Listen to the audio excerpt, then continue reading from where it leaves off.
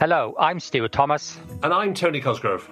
Together, we're on a journey to better understand a topic we have no knowledge of but are fascinated by: human connection. To help us learn more, we'll be chatting with a wide variety of guests from around the world. From authors to healthcare professionals, community groups to psychologists, asking them to share their unique insights with us. At the end of our quest, we hope to have gathered together all of the ingredients that make up human connection, to turn them into actionable and practical insights for you listening. Today we are delighted to be talking to someone who has led a range of voluntary organisations for almost 30 years, with a special interest in health, well-being and loneliness. He started a campaign in 2011 which was a national drive to tackle the issue of isolation in older age. Paul Cann, OBE, co-founder and now chair of the Campaign to End Loneliness. Welcome to the Human Connection Journey podcast. Great to be here. Now, Paul, at the start of every conversation we have, it's important to say we are genuinely students with a thirst for knowledge.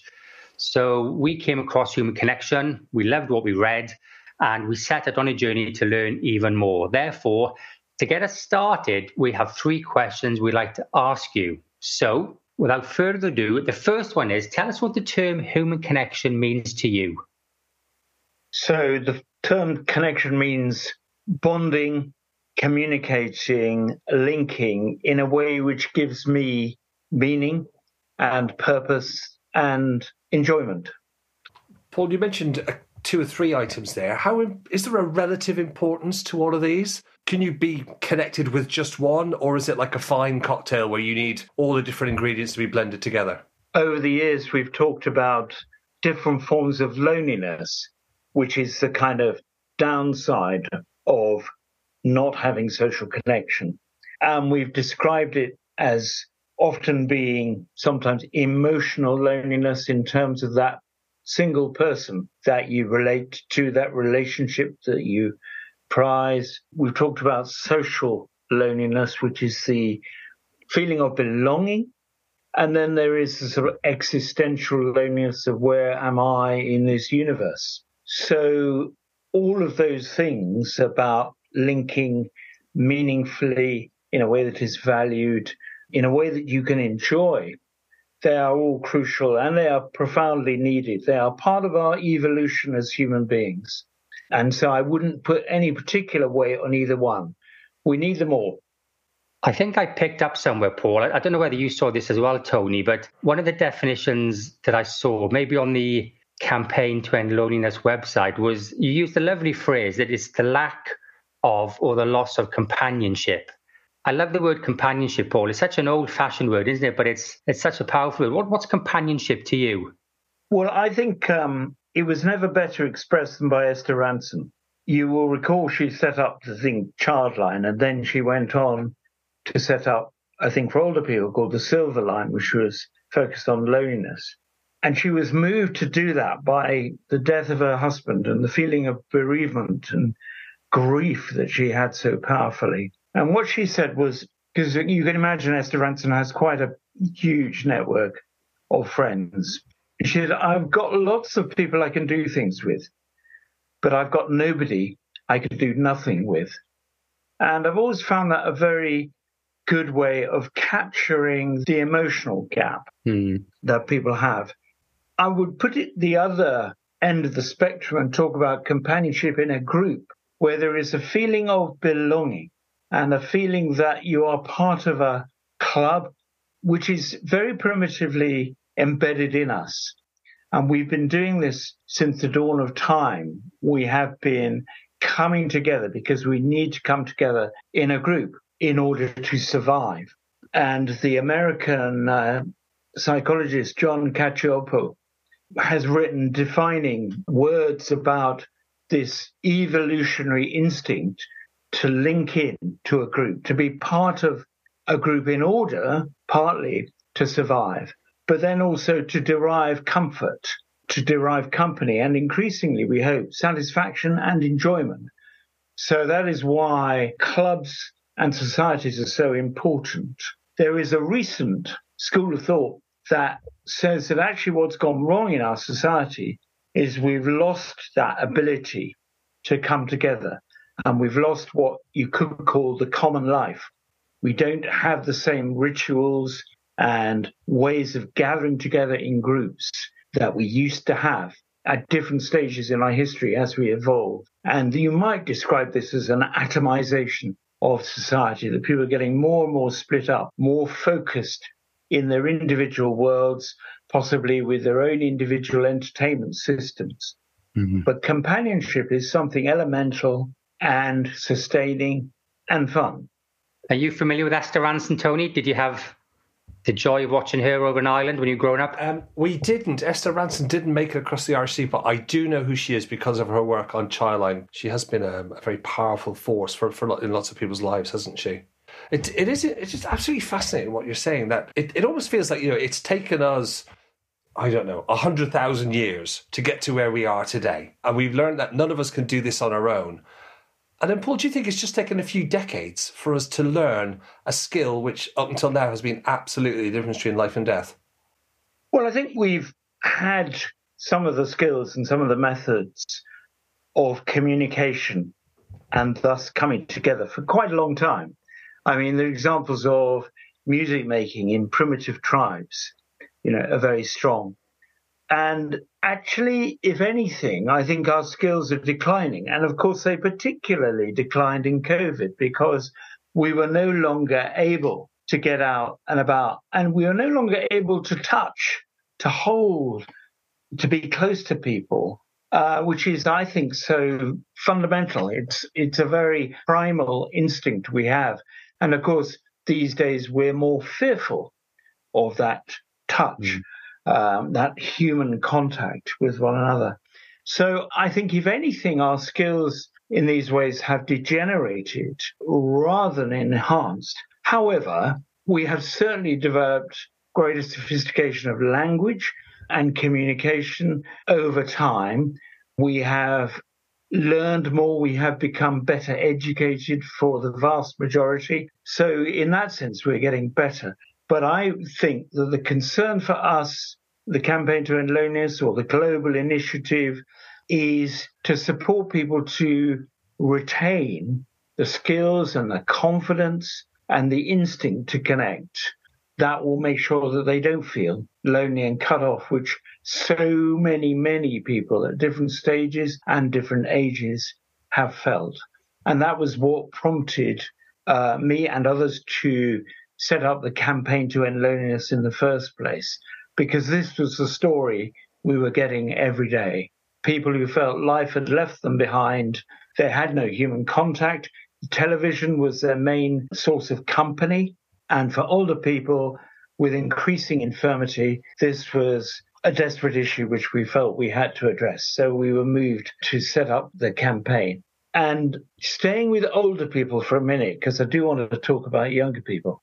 Older people have also been left behind with the newer technologies of communication and those new skills. And of the something like 4 million older people who are not online in the UK, and, whilst younger people were able to respond to the deprivation of direct contact during COVID and exploit, things like Zoom, things like virtual events, virtual choirs, virtual whatever, older people very often struggled. And so we've got ground to catch up in regaining those skills.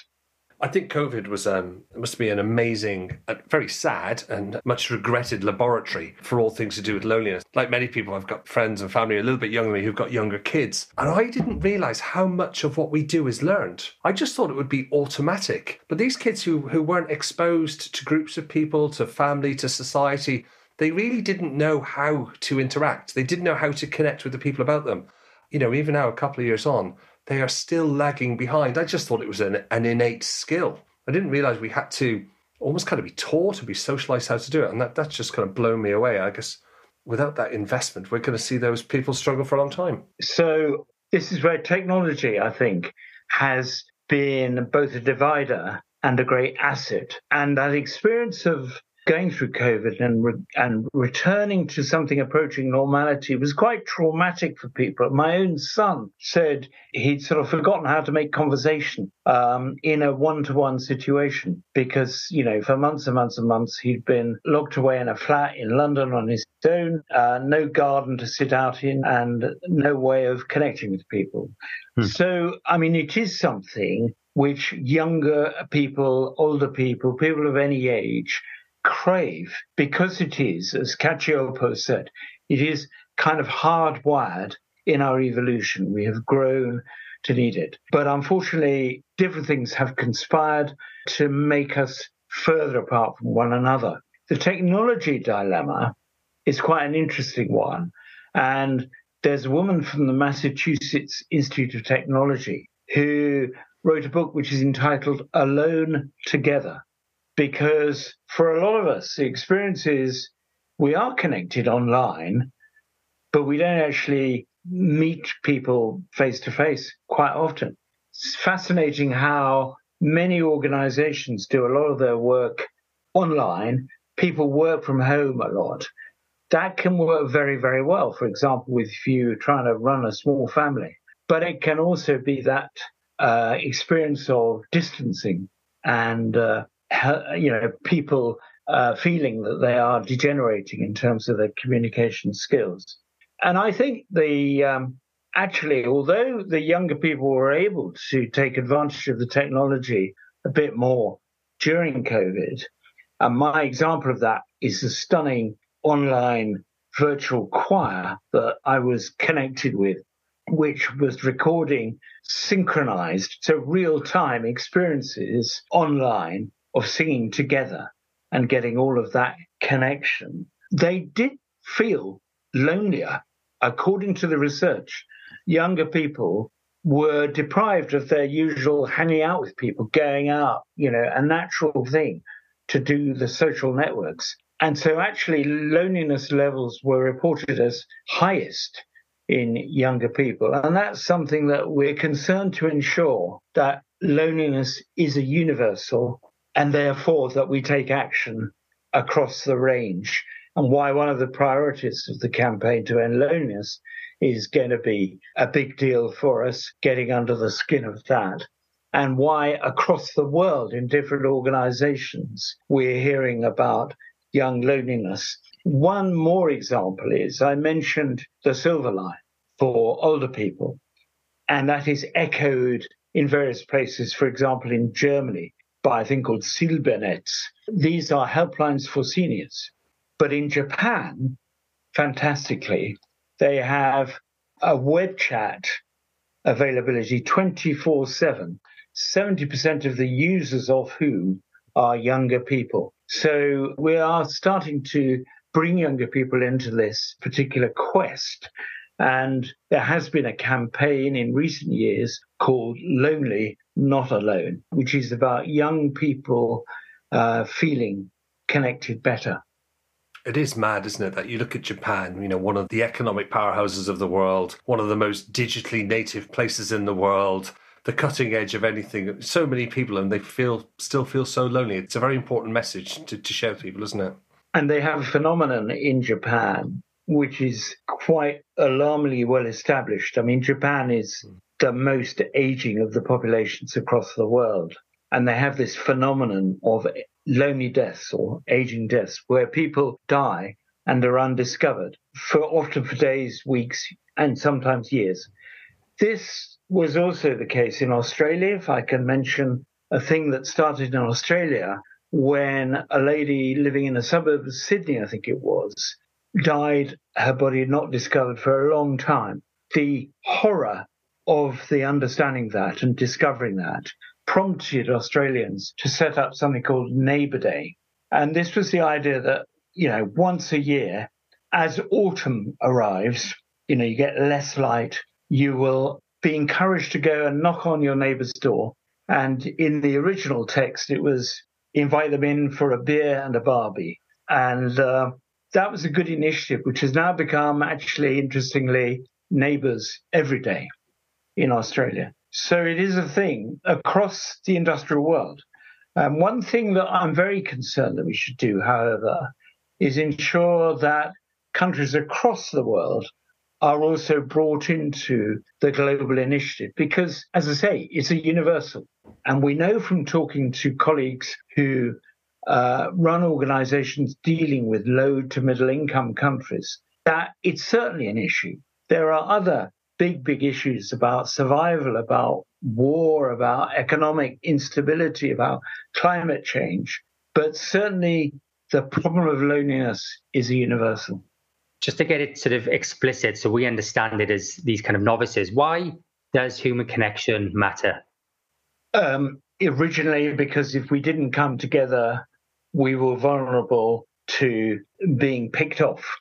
In tribes, we needed to look out for each other in a very primitive sense. It matters now because we know that people who don't feel they have friends or family that they connect with feel less happy. Levels of misery are highest in those who report themselves to be lonely all or most of the time.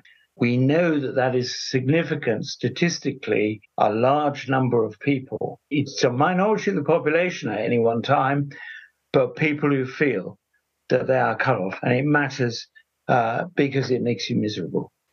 Paul, I can't believe too many people are against sorting this out. I don't think there is a competing campaign to promote loneliness out there, is there? What are the blockers to sorting this? The first thing is the public awareness. And when we started to form the campaign to end loneliness, there wasn't a great deal of public awareness and indignation about this problem. This may sound really odd, but in the early 2000s, it was not something that featured very highly in the media or in public policy. And we needed to get it up there. We needed to raise the profile.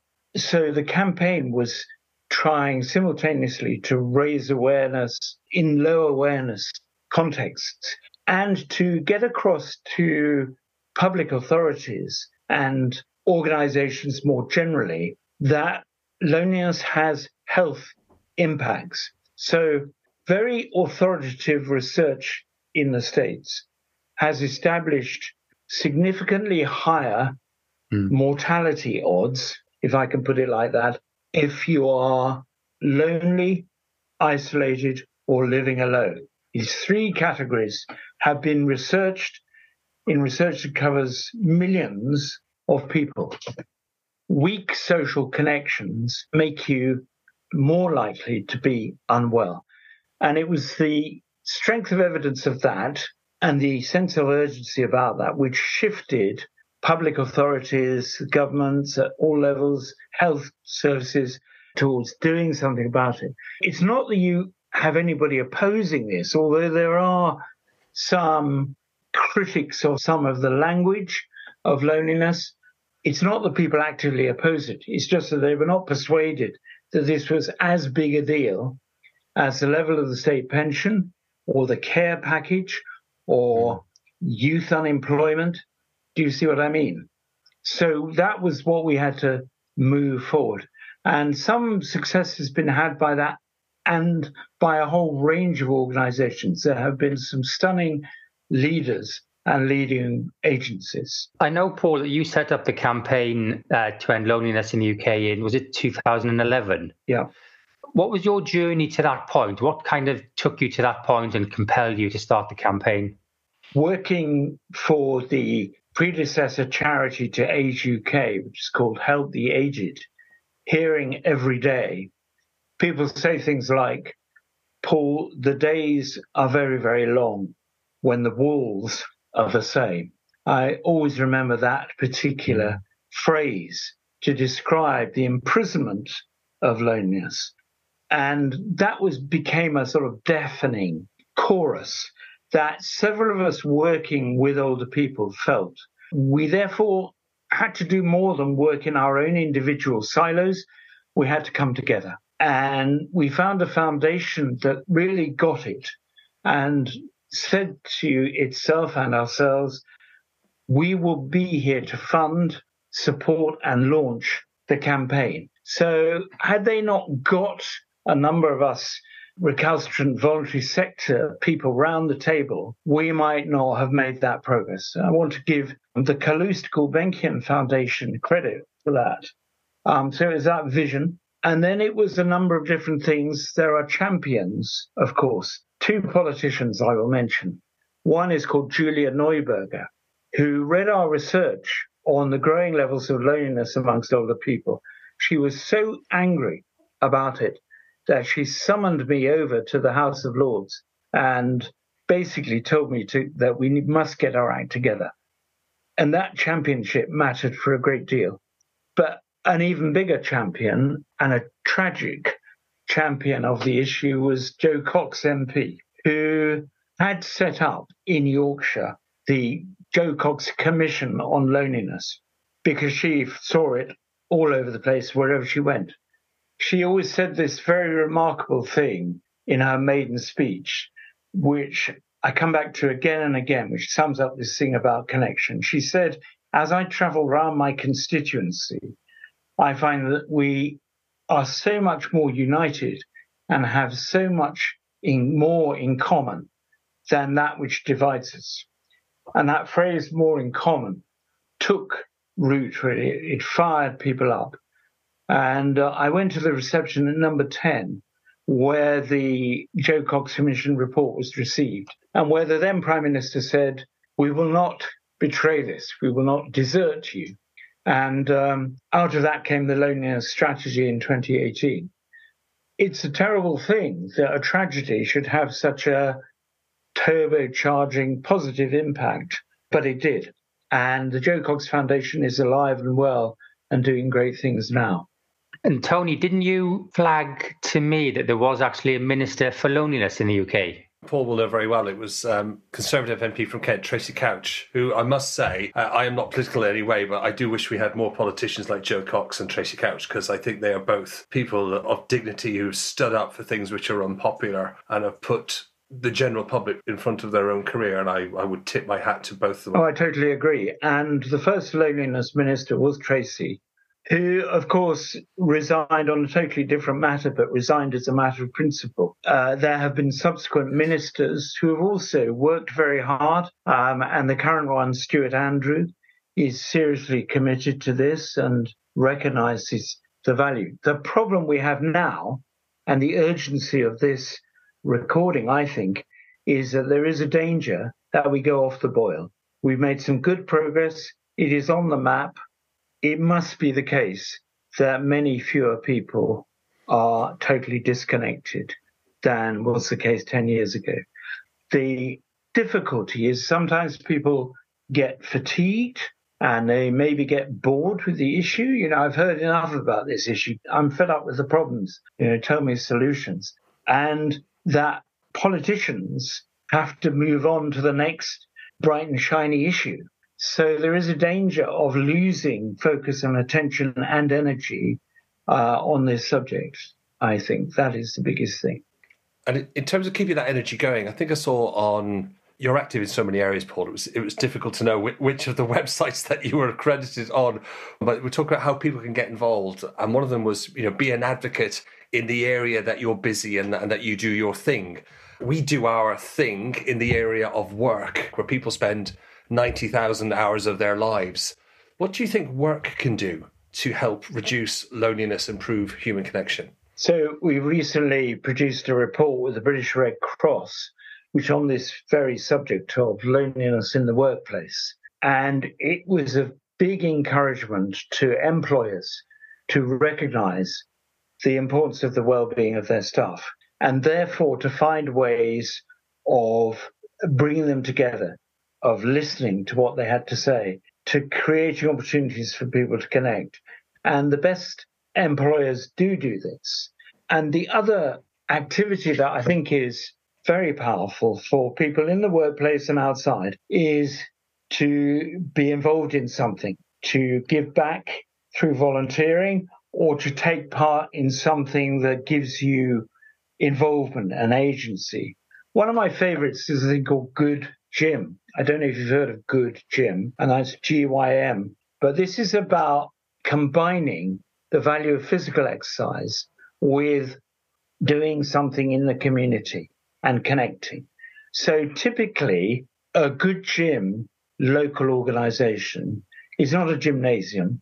It's a club. It's like a running club, but where you go out and you interrupt your run or you finish your run and do something like call in on somebody, have a cup of tea with them, chat, and just give them a feeling that they're not alone. Or go and help build a community centre or something that is about building community. It's interesting that Good Gym only exists in the UK. When I looked, I couldn't find any examples of it outside, and it needs to be more widely practiced. And of course, it's quite intergenerational because you get quite a lot of young people connecting with older people who are stuck at home. And intergenerational links are something that make quite a big difference to loneliness, and we could do more of. So I think volunteering of that kind and many other kinds is crucial. I think taking part in activities which bring you into contact with one another. So I mentioned choirs, and I'm big on choirs. I sing a lot. But it's also like taking part in an arts class or a drama group or something creative that enables you to express yourself. And we know from the research that when people do that, they feel more fulfilled. They also feel better bonded with their fellow human beings. Now, employers can encourage that. They can help set it up. They can create opportunities. But I think I go back to this word listening, which is so very important, to be listening out for the well-being of the people you are with. And employers should do that. There is this now in the health service, there's this new initiative called social prescribing. And this is the idea that it's based on 20% of visits to GP practices in this country have primarily a non-medical issue. And we need to deal with the 20%. And actually, if we dealt with the 20% better, then that would take a bit of strain off the health services. So social prescribing is basically a link worker in a practice, in a surgery somewhere, who listens to the patient talking. And if you listen for long enough, you find that actually it's not so much their arthritis which really troubles them. It's the fact that nobody cares whether they get up tomorrow, and helps thereby to connect them with whatever it is that they might find fulfilling. I think the one thing just to say as well, Paul, is that again, looking at your website, there's research, isn't there, in terms of the actual real cost to business from loneliness. I know you talk about poor mental health. It affects sleep quality, affects mortality. But wasn't there a figure of around £2.5 billion as being the kind of the financial impact of all of this on organisations? Yeah, I think if you have unhappy people working for you, they're going to be more costly. There's going to be perhaps greater levels of depression, loss of productive time, less than good relationships, more rapid turnover. All of these things go to make up costs which could be avoided because, as you said a while ago, nobody's against reducing loneliness, and we just need to find ways of doing it in all the settings. And maybe the workplace is a setting that we have come to later than others. You know, we started with older people, typically people who are retired. We started thinking about the 75 plus group, where there is quite a likelihood of some kind of loss of health, loss of partner, loss of connection, whatever. And gradually we have extended our work to embrace younger people, lonely not alone, and the employers and people at work. And of course, that was given a bit of a boost in a way as an issue by the experience of COVID, which so many young people found very, very isolated, more so than the older people because their normal social networks didn't operate in quite the same way. You might argue that older people were used to being cut off and used to being ignored. That would not be good either. but certainly it had a big impact on young people. So at the moment, we're trying to ask the question, what would young people most want? And there's no single answer to that. There's as many answers as there are young people. But that is what we're wrestling with at the moment. Stuart, it's like so many things that we see when we go around work, because one of the beauties of our life is that we get to speak to lots of employers and lots of employees. So we get to circulate around the system a lot. And it's one of those things, I think, so isn't it, where nobody loses when you get this right. You know, you can just see innovation goes up, happiness goes up, service goes up. You know, let's not run away from the fact that companies need to make money at the end of the year. So profits go up, waste goes down. Do you know, everybody wins if you get this right. I think we just need to be part of an environment that makes it easier for people to get it right, because it seems like we're hardwired to do this kind of thing. There's a question about what are our priorities. So there's this great phrase, we need to see beyond GDP. Some countries have actually developed indices of well-being because they recognize how fundamentally important that is. So I think a big message is it's within us. We want to connect, we need to connect, and therefore we need to find ways of reaching out. Now, there's a very inspiring and lively commentator called Gillian Sandstrom, to give you one example, who talks about random acts of kindness and talking to strangers. Of course, it's a not uncontroversial subject, but Gillian's argument is that actually, if you do reach out, if you do find a way of connecting with other people, it's better for that person, it's better for you.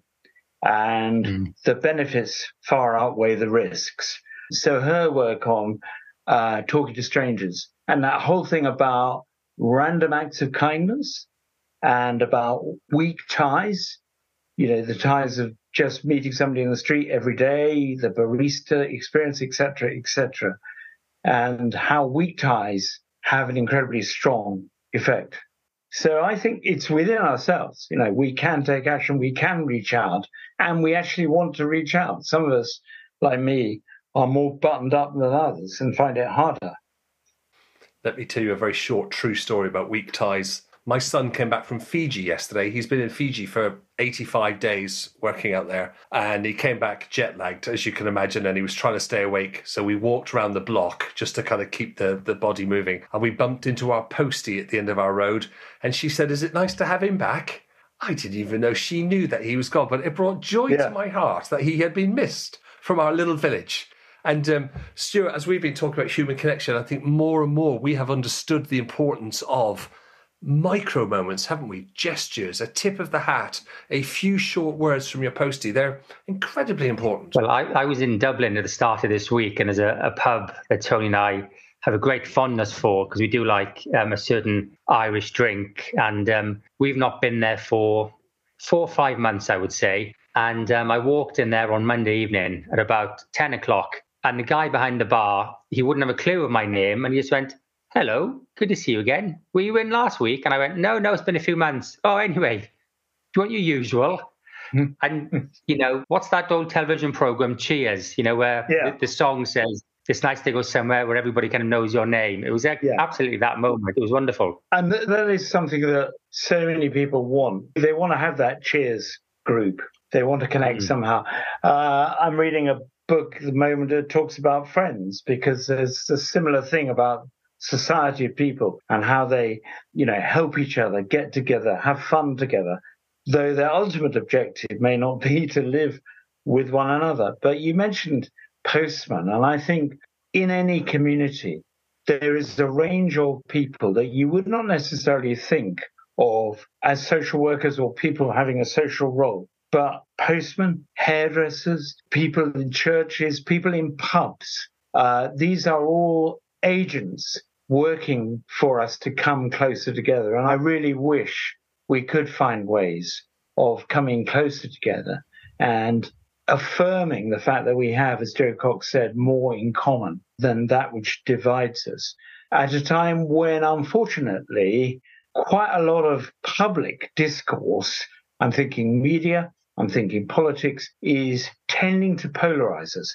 to drive us apart. And I think we need to overcome that with some of the ordinary connections that we can make. I mean, I live in a village and we set up a good neighbor scheme, which simply, it does basic things, gives people lifts to hospital. But it is a very basic on the ground thing about the help that actually many people need, find it difficult to ask for. And I would say that our scheme, which is called Hooky Neighbours, it's not a scheme, it's not an organization, it's not an initiative, it's a behavior that we've all got, that neighborliness in us.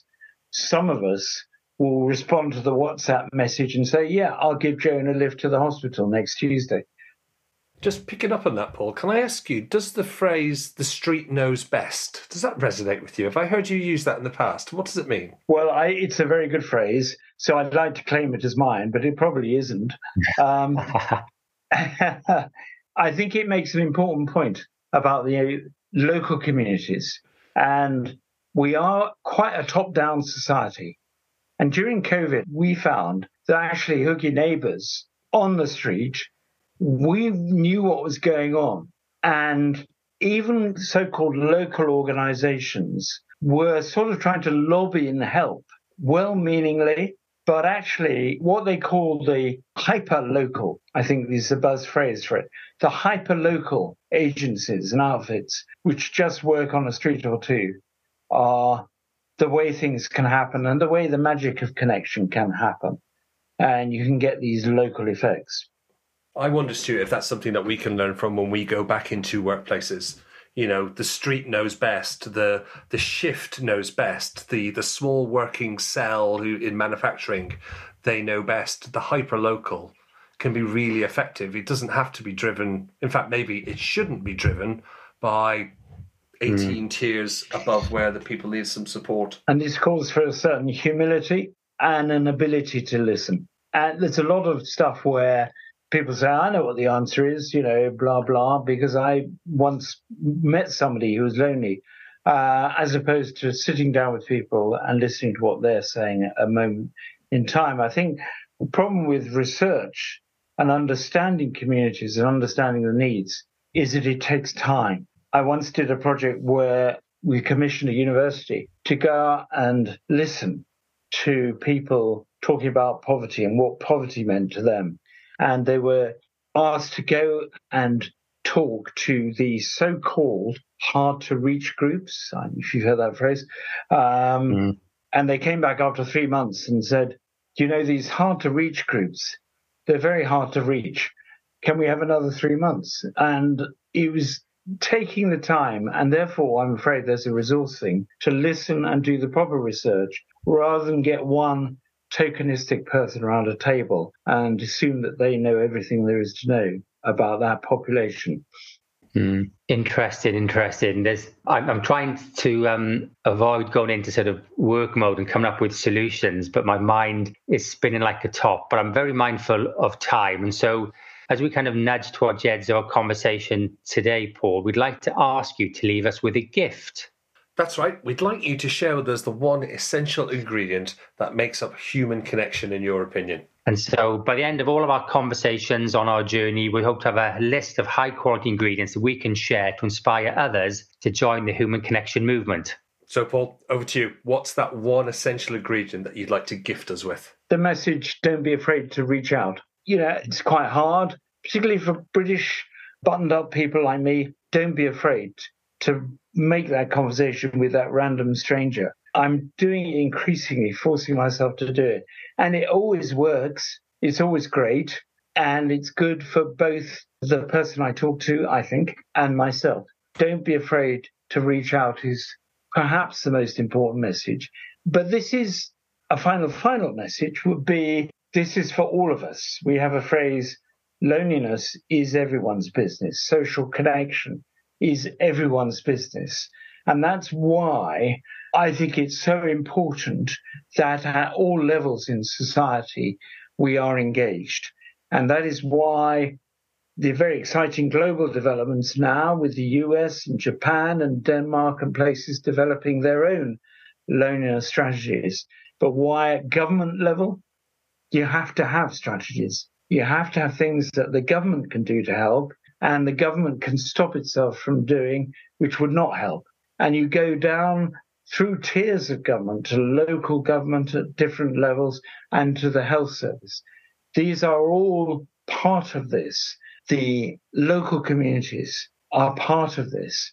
Loneliness is their business too. And finally, we need to ourselves navigate our own loneliness. There are some things that we just will not be changed for us. We can't change. Bereavement is a very, very powerful example. We have to get better, I think, at understanding our own loneliness. So we've done a lot of work on the psychological aspects of loneliness. When we launched a report to launch the campaign, we talked about the four-leaf clover. I hope that will go down in the Irish context. The idea was, and there are more than four leaves, unfortunately, that you would have these different levels all connecting. And unless it all hangs together, unless you have a system, then the danger is you'll just have isolated people making tea or going to the pub, running book clubs, which is one thing I do, or doing this or that. But it will be actually, in the end, undermined if you don't have help from central government policies, from what the local authority is doing to light your streets and design places that people want to come together in. If you don't have the health service making social prescribing work, if you don't have community organizations that have really got this in their bloodstream, and if you yourself are not taking steps to become more resilient, then the whole thing will not work as a whole. Thank you very much for that gift, Paul. That's the end of today's Human Connection Journey podcast. A huge thank you for you joining us today, and thank you to our listeners for listening. We hope you've enjoyed the conversation, and we hope you'll join us next time as we continue our quest to better understand human connection.